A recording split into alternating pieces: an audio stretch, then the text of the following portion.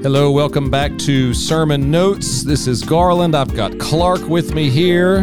Hey, Garland. Oh, good to have you back, everybody. We missed you last week.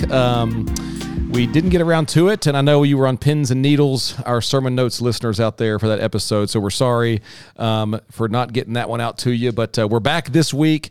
We're continuing in our Daniel study. We'll be in Daniel chapter 6 this week. It is a passage that probably, even if you didn't grow up in church, there's some familiarity with it, I would guess, in Western culture. It's the famous Daniel and the Lion's Den passage, Daniel 6.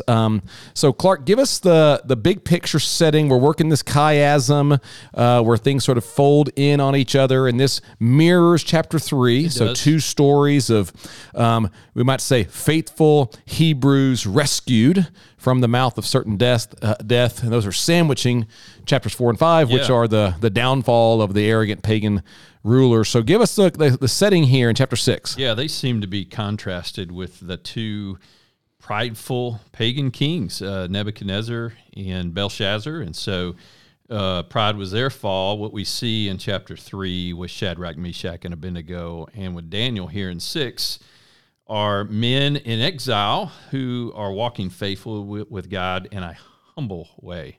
So that seems to be the contrast, the pride of the kings with the humble exiles. And so we have a story here of Daniel and his interaction with his king that he's submitting to and following, and he's been set up in a trap, if you will, by two of his peers and the administration of King Darius.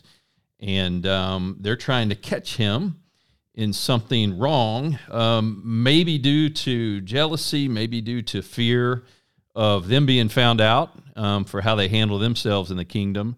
But they set him up to be disloyal, if you will, to the king here. And so the condemnation or the consequences of that is that if Daniel is found out to be disloyal to the king, he'll find himself in the lion's den.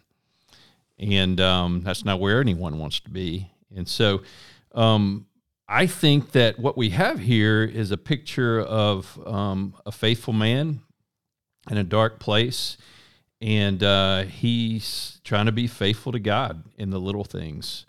And it's been very formative for me the last few weeks studying it as well. And I wanted to commend you, Garland. What I've kept coming back to is something that you mentioned in week 1 is this idea of the way of faithful presence. And so it may be one of your best ideas in 7 years. And it's not even mine. Working. Yeah, it's not even yours. You've stolen it from someone. Yeah, somebody. Sure. And so I'm going to have a little play on words there, the way of faithful presence. I think what you have here is Daniel. He's fighting as an exile with the weapons of the way, or the weapons of faithful presence. And so we'll see those here in the story: integrity, prayer, and submission. And most of us don't sign up to use those weapons. Okay, so let's remind ourselves. So I think this is one of those chapters that, due to the familiarity, especially like when you see the heading in your Bible, Daniel in the Lion's Den, yeah. I think that most people, at least maybe I'll speak for myself, IME statements, I think oftentimes I get to a chapter like this and go, been there, done that, read that, had the felt board of that, read the children's story of that. There's not much to be gleaned from that. And one of the things that we want to note is the book of Daniel is crafted in a way that it wants the reader to see what loyalty to Yahweh looks like, even in the face of death. It's written in a culture, in a climate, in an environment where those were the real choices of the day. And it's written not to give us manuals on how to be a good person or a good Christian or something like that. It has real political significance in its day. It has real inspirational significance in its day. And it makes very striking comments both about Yahweh and his sovereignty and about pagan rulers who the people of Israel will languish under pagan rulers through the time of Jesus even. Yeah. And so it is functioning, the book of Daniel, in a lot of those kind of bigger ways. But one of the things we're going to look at this particular week is we're going to drill down and just try to learn, as we've been walking through the way of faithful presence, what does it look like to, we might say, to stare down the enemy with certain, as you're calling them, weapons. And so, yes, the book of Daniel, it's not a treatise on how to live right, although it certainly gives us some really fascinating principles that we can learn from. And I think the ancient reader, as well as the modern, I think the careful reader, the wise reader, was able to read the book of Daniel or Daniel chapter 6 and go, I get what it's trying to say. Let's look at how Daniel operates here and act accordingly. And so give us some of these weapons. You articulated them. What are they? Yeah, so integrity. Where are we getting that in the Prayer chapter? and submission. And so we see in what I would note, these aren't kind of once-offs or hit and runs where these just kind of pop up in his life. It seems to be that from his youth onward, Daniel has cultivated patterns in his life to be this kind of person. So when the showdowns come, he's ready to face them. His trust in Yahweh is emboldened because he's been practicing these things. He's become this kind of person. And so when you consider integrity, I think, we look here in what he's described of in verse 3 of chapter 6. It says he distinguished himself among the other commissioners. He had an extraordinary spirit. This is the NAS. And because of that, the king wanted to give him more responsibility. It says that when the other governors or the other administrators tried to accuse him, they could not find anything wrong with him and how he governed. There was no ground of accusation, no evidence of corruption, which I think in the Old Testament, what you see is a pattern of bribes for those who would rule or for judges that would rule. They were willing to take money, or if you might say the word kickback, to rule a certain way, or to bend in how they lead. And there's no evidence of corruption there, and no negligence in his work. We might say it this way. Was found in him. The old adage, power corrupts, and absolute power corrupts absolutely. Yeah. And it's, we use it all the time, but it seems relatively true if you look at human history. And yet here we have Daniel, and he's been placed in a position of influence and with some power, it seems. Yet they can't find anything wrong with this dude. And the only thing that they lean into, they're like, the only way we're going to find anything wrong with him if we press into what he believes about his, what we'd call religion, or his faith in Yahweh. So they push him into that. And they, as you move through the story, they push into this idea that if anyone prays to anyone else other than you, to any other god than you, or if they're disloyal to you, King Darius, then they would be charged with disloyalty and be put in the lion's den. And so Daniel is found kneeling, and so that becomes our second weapon, if you will, of the way. It's not just the way we live, our integrity, being a whole person behind the scenes and in public, but also his response to that is prayer. He doesn't fight back against their accusation. He goes into his prayer closet, if you will. He goes home and prays. And it says that, if you just look at the prayer life of Daniel, I'm sure this is not a once-off either, but you find him kneeling. It's a posture of humility towards Yahweh.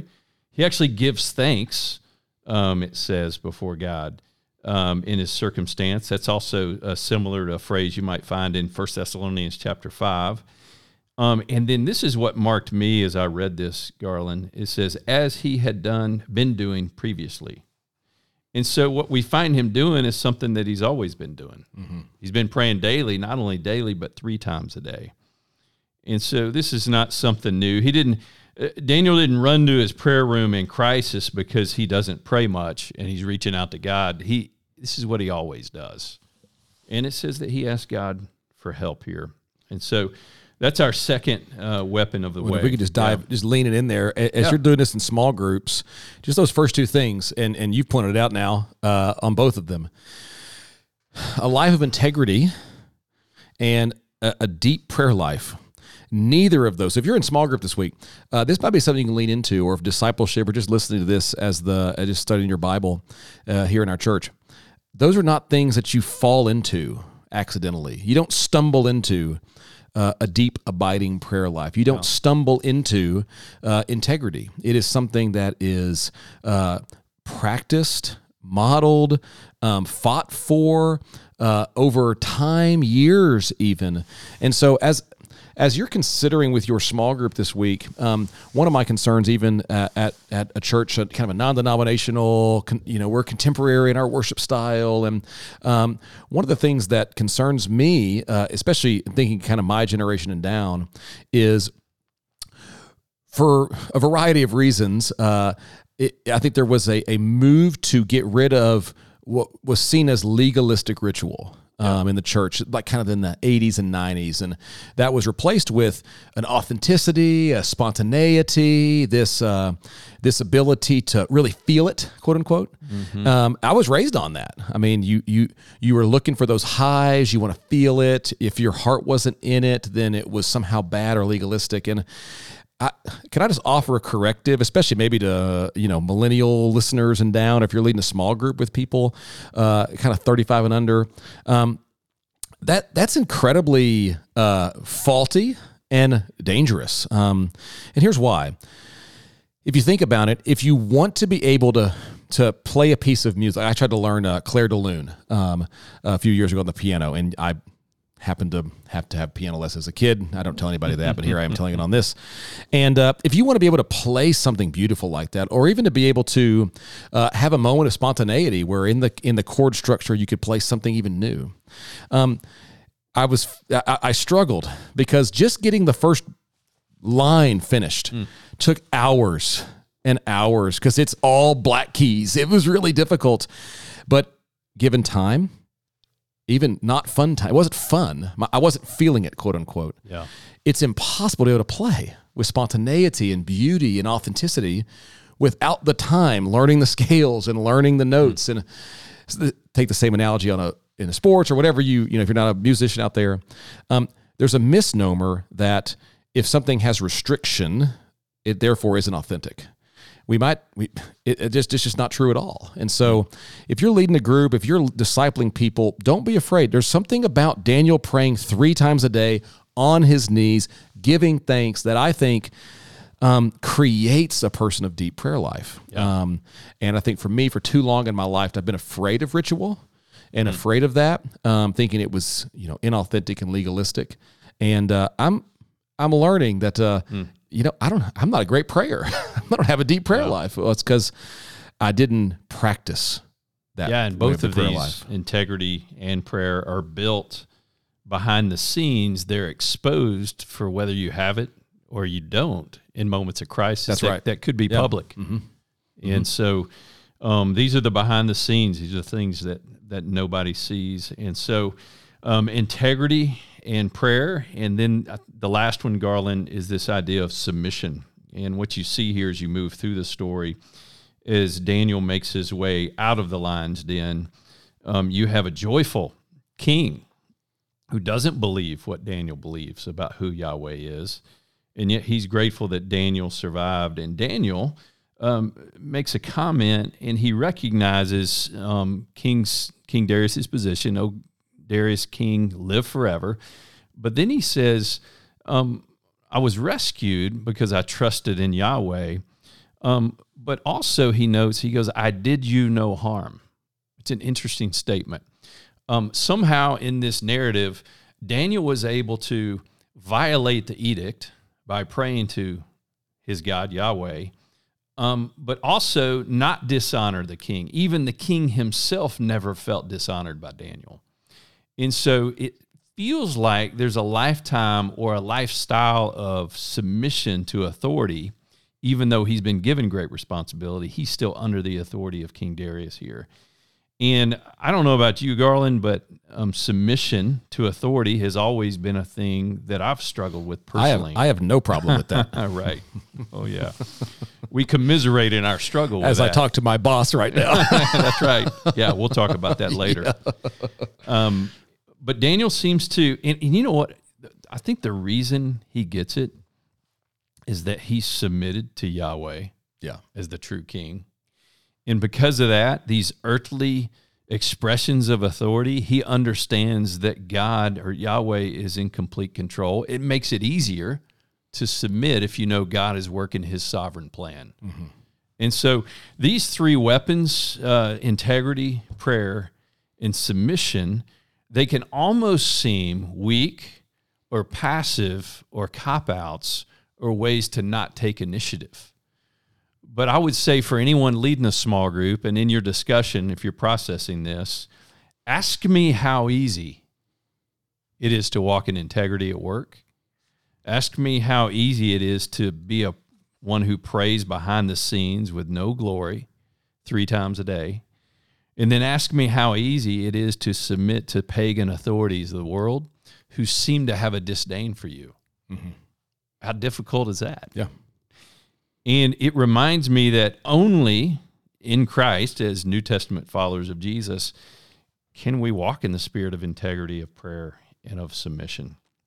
And then we see I don't want to miss this. I don't know how much time we'll have to get into this in our teaching on Sunday, but if you move through the end of the story, you then have a king who, get this, he says he wrote to all the peoples, the nations, and the men of every language.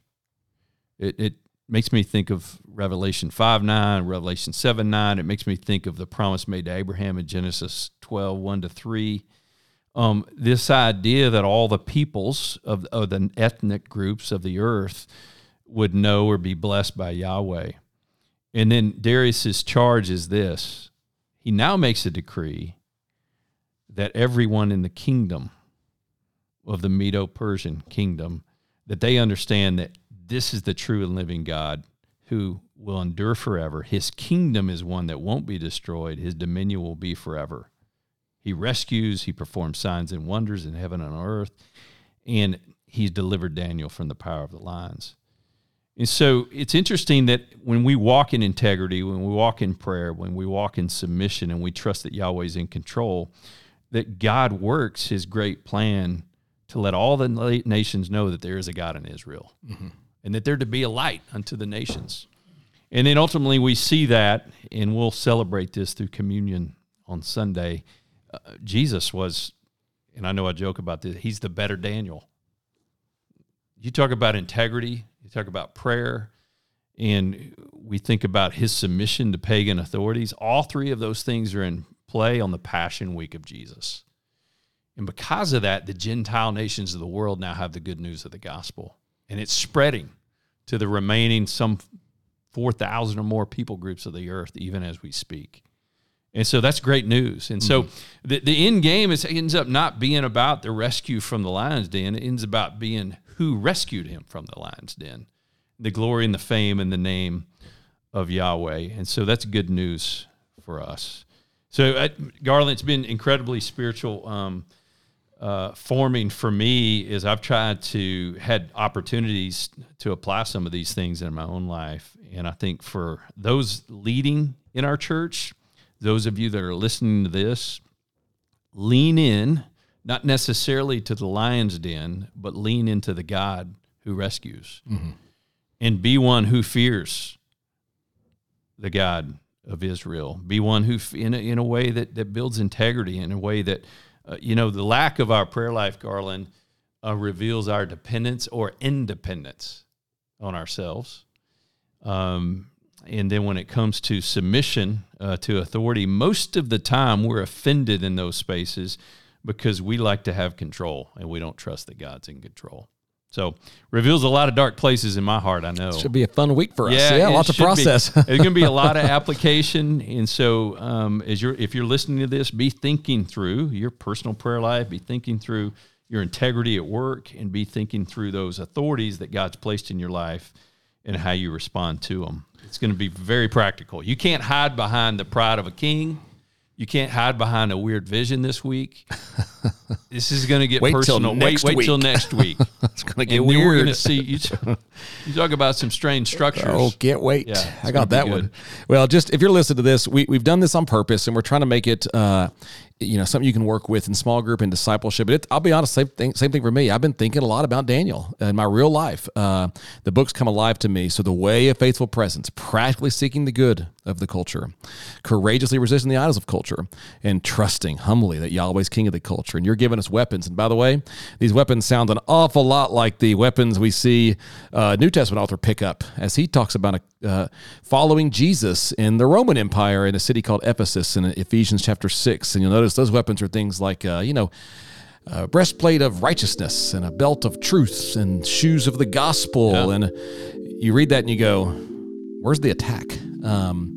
And so, it's interesting. We follow our King Jesus, and he's a different way to be human. It's the kind of way we need. It's the kind of kingdom we need. And it's always been the way. Yeah, it's the way. And Daniel is pointing us ultimately to Jesus. So let's continue processing this together in community and in discipleship this week. And thank you for listening to Sermon Notes. Have a great week.